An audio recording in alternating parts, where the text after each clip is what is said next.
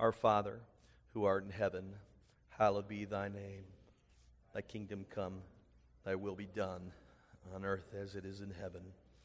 Give us this day our daily bread, and forgive us our trespasses, as we forgive those who trespass against us. And lead us not into temptation, but deliver us from evil. For thine is the kingdom, the power, and the glory, forever and ever. Amen.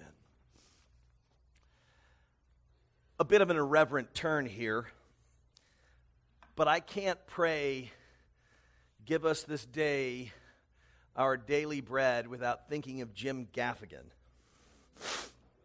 Jim Gaffigan is one of my favorite comics. This isn't the one, so you can go back real quick.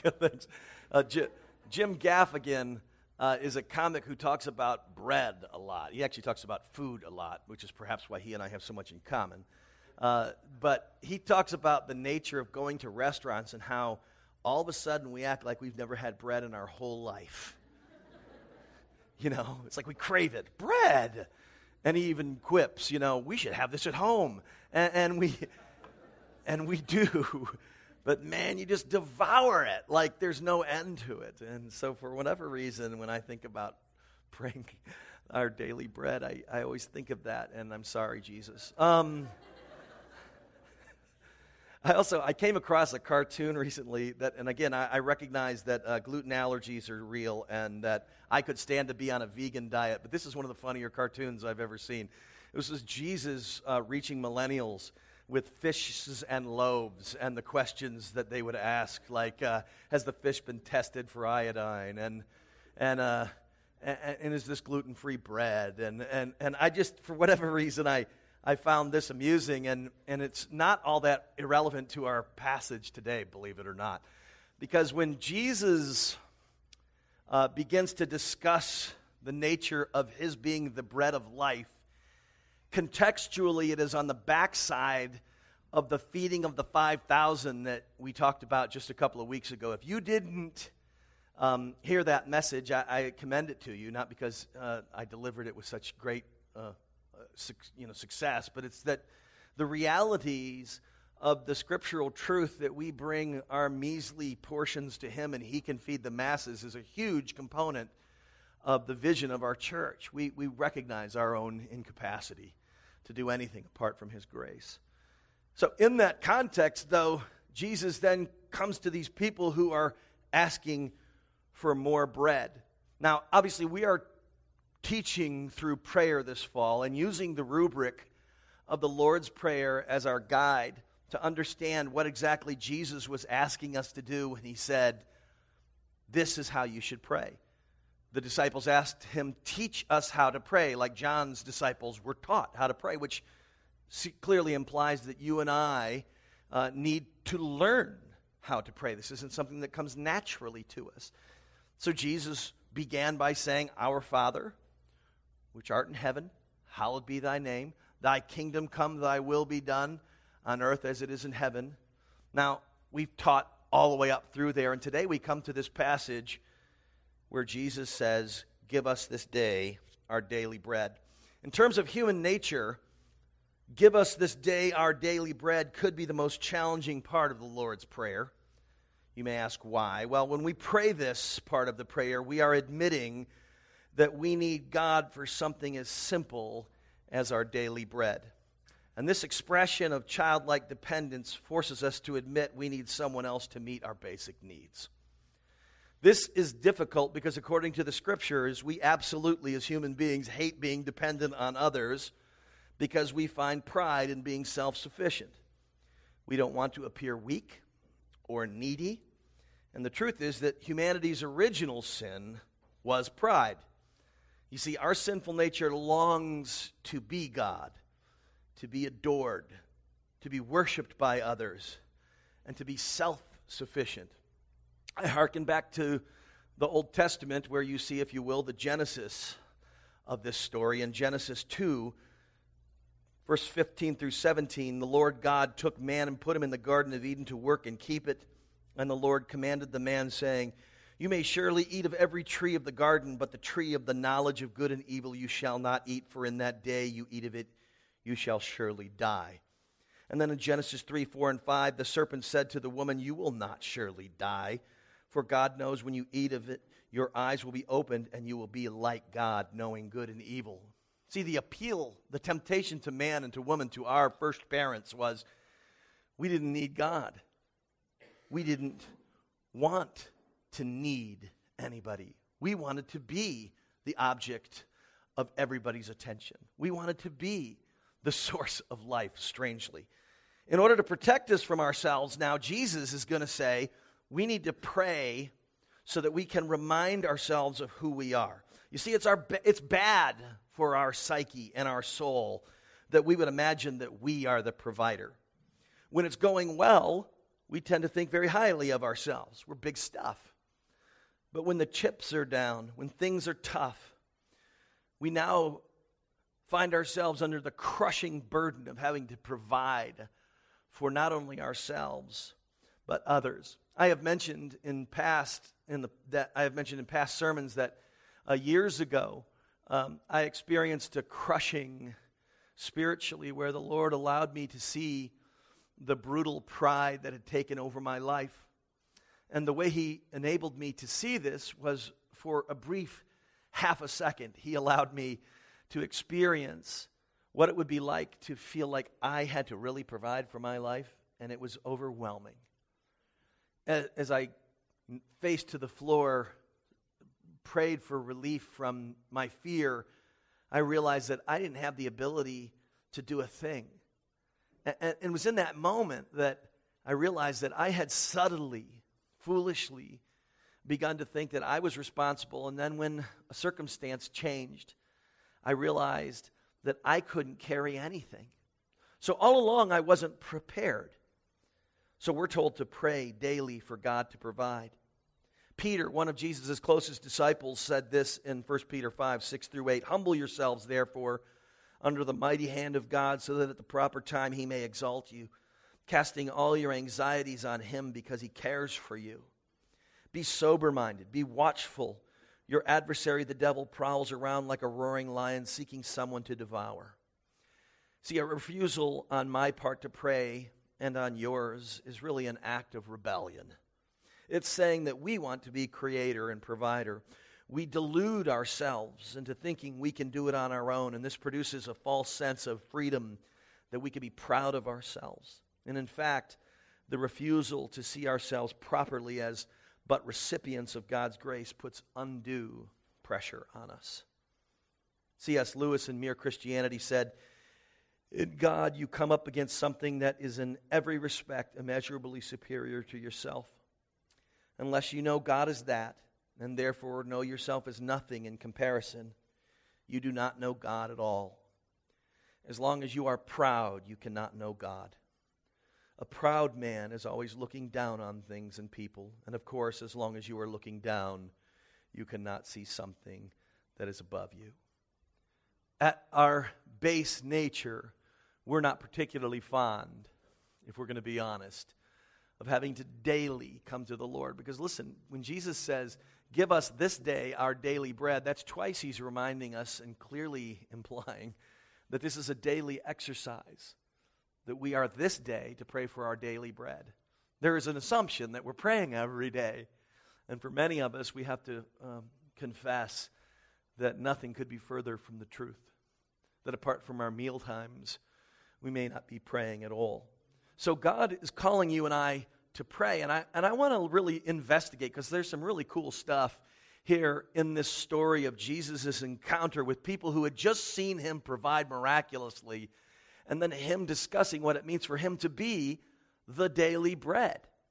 Jesus metaphorically is now going to transpose Himself with the bread that He's provided and say, "I am the bread of life." And we are called, we are commanded to daily not only seek our needs, but look to Him. So let's look into daily bread, and what we discover first is that we ask for bread daily to remember that the Father provides it. That this would be the primary reason that we would ask for bread daily, is so that we can remember that God has provided it. In verse 30 through 33, they said to Him, "Then what sign do you do that we may see and believe you. What work do you perform? Our fathers ate manna in the wilderness. As it is written, he gave them bread from heaven to eat. Jesus then said to them, truly, truly, I say to you, it was not Moses who gave you the bread from heaven, but my Father gives you the true bread from heaven. For the bread of God is he who comes down from heaven and gives life to the world. The truly, truly you've heard is when Jesus is really trying to drive home a point. Repetition was part of the rhetorical style of that generation. And Jesus would say, you got it wrong from the get-go. See, you've already messed up. Moses didn't provide his bread. Moses was the one who delivered the bread. Like the disciples who were given pieces of bread to distribute to the people. They didn't make this bread. The miraculous bread of Jesus feeding the 5,000 was because the disciples brought their miserable loaves, 5 and 2 fish to him, and he fed thousands. The disciples merely distributed the bread, and Moses was the same. Moses didn't provide bread for them. Jesus, from the get-go, says, it was not, truly, truly, I say to you, it was not Moses who provided for this for you. The irony is that Jesus just performed the miracle of feeding the masses, but apparently for this group it wasn't enough. They had come and followed him to his new location to get more food. And when he starts talking to them about the realities of who he was, they go, well, show us a miracle. As if feeding them in the middle of the desert wasn't enough. Often we ask God to prove himself, and when he does, we easily forget that he's already done so much. That's why our chapel project verses are 1 Chronicles 16:11 through 13, because like the Israelites, we so foolishly forget the work God has done. Seek the Lord in his strength. Seek his presence continually. Remember the wondrous works he has done, his miracles and the judgments he uttered, O offspring of Israel, his servant, children of Jacob, his chosen ones. Further irony exists in verse 31 of John 6, when these people use the justification of Moses in the desert for demanding a miracle from Jesus. See, in the desert, the Israelites in the wilderness is where they angered God with their constant forgetfulness of his miracles. So they actually cite a section of the Old Testament to say, Moses provided bread for us, we need another miracle. And they forget that that was not like the best moment in the history of Israel. In Exodus, we read that the Lord led their forefathers, who they were citing with such great pride, out of Egypt through a series of miracles, from plagues to preventing the Jews from being killed by the angel of death, through the Passover sacrifice, not to mention leading them through the divided Red Sea to freedom. What we know is that within months of their deliverance, they were already complaining. And later in their Exodus journey, specifically Exodus 16 and 17, they were given bread from heaven, manna. But they tired of this miracle food and longed for variety. And in Exodus 17, they tested God and demanded another miracle, water in the middle of the desert. And the place in the desert where God's mercy ran out, if you ever wondered where that is, it's called Massah and Meribah. These are two Hebrew words, which means testing and quarreling. Psalm 95 speaks of this experience. Oh, come, let us worship and bow down. Let us kneel before the Lord our Maker. For he is our God, and we are the people of his pasture and the sheep of his hand. Today, if you hear his voice, do not harden your hearts, as at Meribah, as on the day of Massah in the wilderness, when your fathers put me to the test and put me to the proof, though they had seen my work. For 40 years I loathed that generation and said, they are a people who go astray in their heart, and they have not known my ways. Therefore I swore in my wrath, they shall not enter my rest. These people had a lot of nerve going, well, our forefathers provided bread in the desert, as if that was this great experience.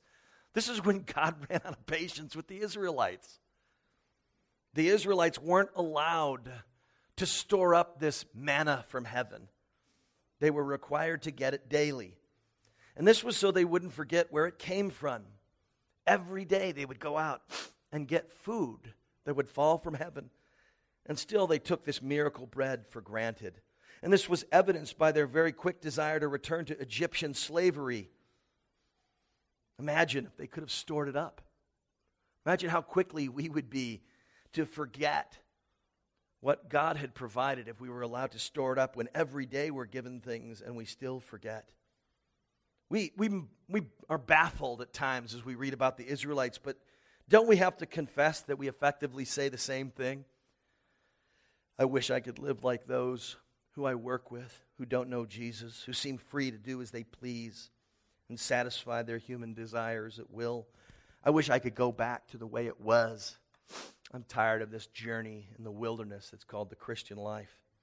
How many of us fantasize about getting rich, drifting off to sleep, thinking about winning the lottery or making our business into a big booming thing? And we always say something akin to, and I'd give it all away. I can't tell you how many times I've heard people tell me that as I've gone about asking them if they're willing to help our work or help some ministry I've been a part of in the past. And they've said, if my business takes off, I'm going to help. And they really mean it, and some of them actually do. But I just know that for most of us, we are not giving now, so what would make us think we were going to give in the future?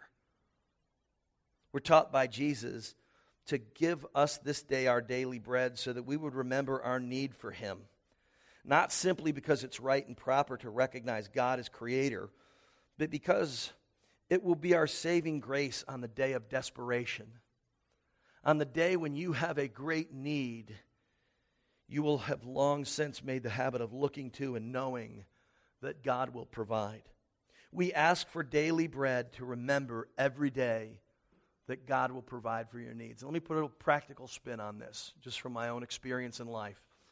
On those days where I get out of bed and I find my way to my favorite coffee shop, Tom's on Walnut between Hill and Lake, you can see me there most mornings. When I spend that time meditating on Scripture and getting fully caffeinated, I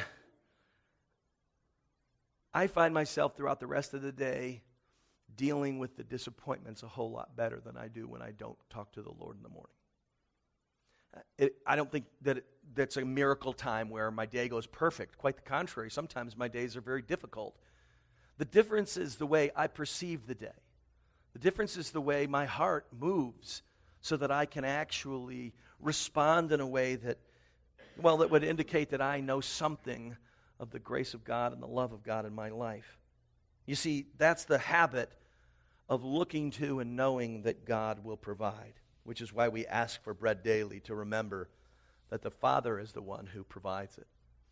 The second thought I have for today's lesson is this, that we ask for bread daily to remember that Jesus is enough. Again, from the text in John 6:35-38, Jesus said to them, I'm the bread of life. Whoever comes to me shall not hunger, and whoever believes in me shall never thirst. But I said to you that you have seen me, and yet you do not believe. All that the Father gives me will come to me, and whoever comes to me I will never cast out. For I have come down from heaven not to do my own will, but the will of him who sent me. Obviously, Jesus has used bread as a metaphor for our soul's need for life. Namely, that's the life we get in union with our Creator. But when he speaks of things like, whoever finds me will never be hungry, whoever experiences me, whoever believes in me shall never thirst, sometimes I'll read those, perhaps as you might, and go, I thirst a lot. What's he talking about? He provides daily for our souls, as he did for the Israelites. But we must set aside time to seek out the bread of life. We need to know that the bread of life truly satisfies so that we won't foolishly seek out that which never will. When the people came to Jesus, subsequent to his feeding the 5,000, here in John 6 where they're running up to him, Jesus says to them in verses 26-28, again, truly, truly, I say to you, you are seeking me not because you saw signs, but because you ate your fill of the loaves. Do not work for food that perishes, but for the food that endures to eternal life, which the Son of Man will give to you. For on him God the Father has set his seal. So often it is our problem that we are seeking after the miraculous and not the miracle worker. The people miss the point of the miracle of Jesus providing bread for them. In their midst was the Creator with whom they could fellowship, but all they could think about was what he created for them. This is the real tragedy of the Western export called the prosperity gospel. All throughout the world and in and through American culture is this false claim that the real aim of the Christian life is to apply God's principles from Scripture so that you can make this life more enjoyable and less painful. To put it another way, the goal of the Christian life is not finding satisfying intimacy with our Creator, but getting more of the stuff that our faith genie can create for us. Jesus said he came down from heaven not to do his own will, but the will of him who sent me. And that will for Jesus was to die, to suffer in our place on a cross. His broken body is symbolized in our broken communion bread, and it's the means of our salvation. The apostles and countless church martyrs have died for faithfully proclaiming that Jesus is Lord to God's glory. Today, around the world, Christians are persecuted and killed in countries that are closed to the gospel, and these, like the ancients, are not obsessed, praying in faith to get a new house or a more fulfilling career. God's will for their lives is that they know the joy of his presence, that their souls would feast on being his beloved children. And you know what? For them, that's enough. And for us, it's enough too. We ask for bread daily to remember that Jesus is enough. But like them, we have to ask for that bread daily. Brennan Manning says this in this terrific book I'm reading right now called Abba's Child. Quote, "The indispensable condition for developing and maintaining the awareness of our belovedness is time alone with God. In solitude, we tune out the naysaying whispers of our worthlessness and sink down into the mystery of our true self.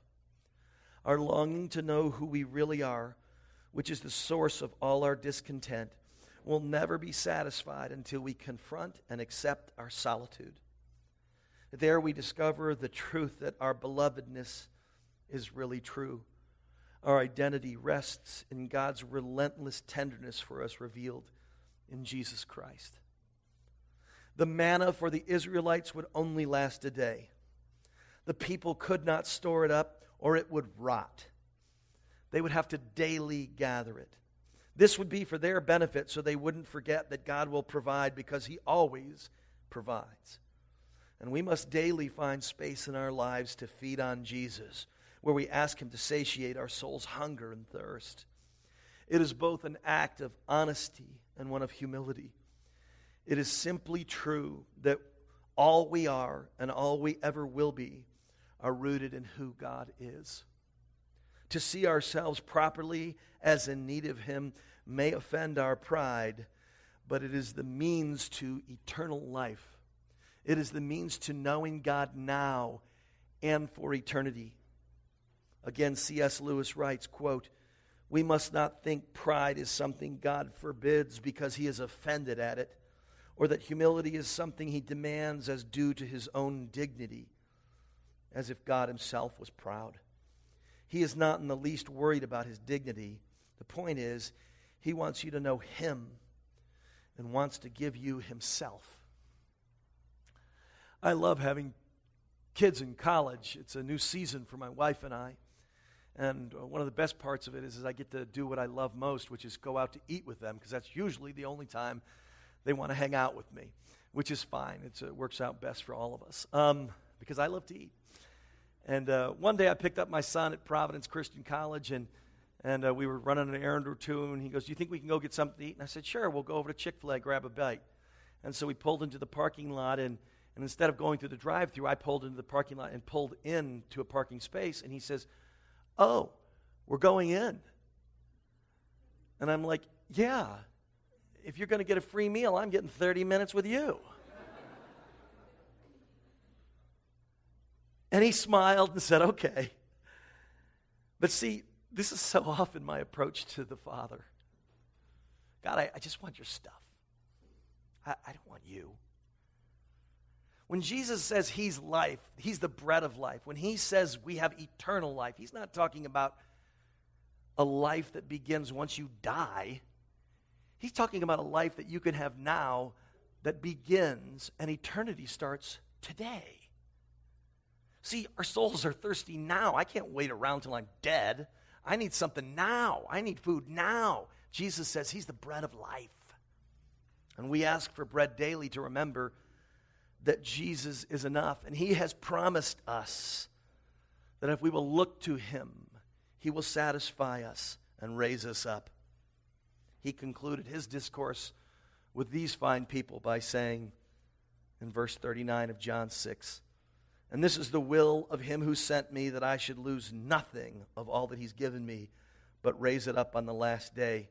For this is the will of my Father, that everyone who looks on the Son and believes in him should have eternal life, and I will raise him up on the last day." Would you pray with me this morning that we would ask for daily bread, that we would know eternal life today? Father, without you we can do nothing, and that means we can't even turn to you unless you do something wonderful in us. Jesus, we recognize the truth of your word, that you are life, and yet we are broken and fallen. You know that. I'm grateful you're gracious to us, knowing that we're human and sympathize with our weaknesses.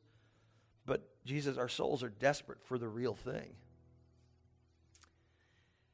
And yet you've called us to carve out time in our daily schedule to pray our daily bread, not just so that we would know that you provide, but that we would know that you are enough. So I pray that you do a work of repentance in us as we come to the broken bread today. A work that would call us to say, I'm going to set aside time each day to hear from you the truth that I am your beloved. For we pray this in Jesus' name.